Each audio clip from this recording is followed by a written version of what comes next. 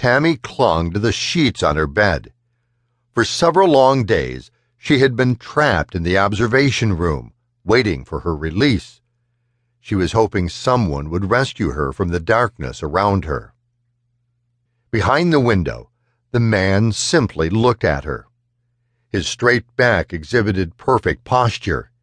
He was waiting for her to mess up, to do anything outside her realm of perfection. "Tammy?" his voice cooed.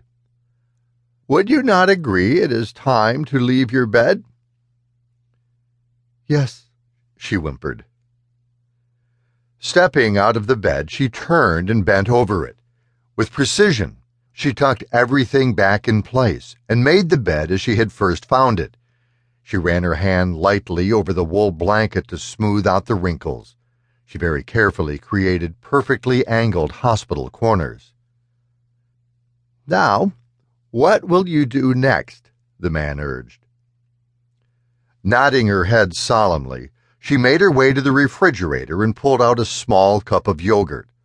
Opening it carefully so none of the liquid spilled, she raised the foil to her lips and licked the lid. Shock crossed her eyes as she realized her mistake. "No," she cried. "Please, I wasn't thinking." "Oh, heavens." The man shook his head in disappointment.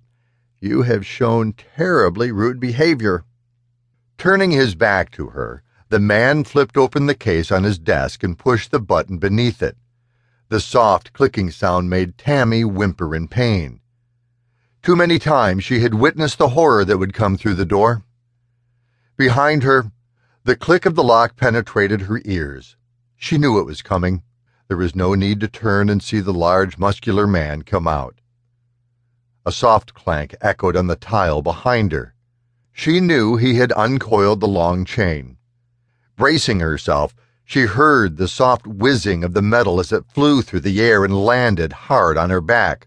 Her thin skin broke with each stroke, and warm, red blood dripped down her back. Still, the pain did not matter to her. This was the end of her life, and she had come to accept it. Days before, she knew that when Carol left the room, she had been killed. In time, her end would be the same as her sister's, and she embraced it. Her breathing became raspy and labored as the man continued to savagely whip her.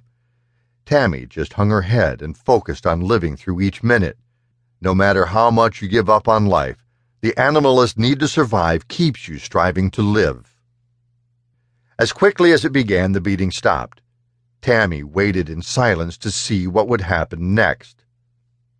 Behind her, the solid click of the lock echoed through the room. The man looked angrily at her through the window.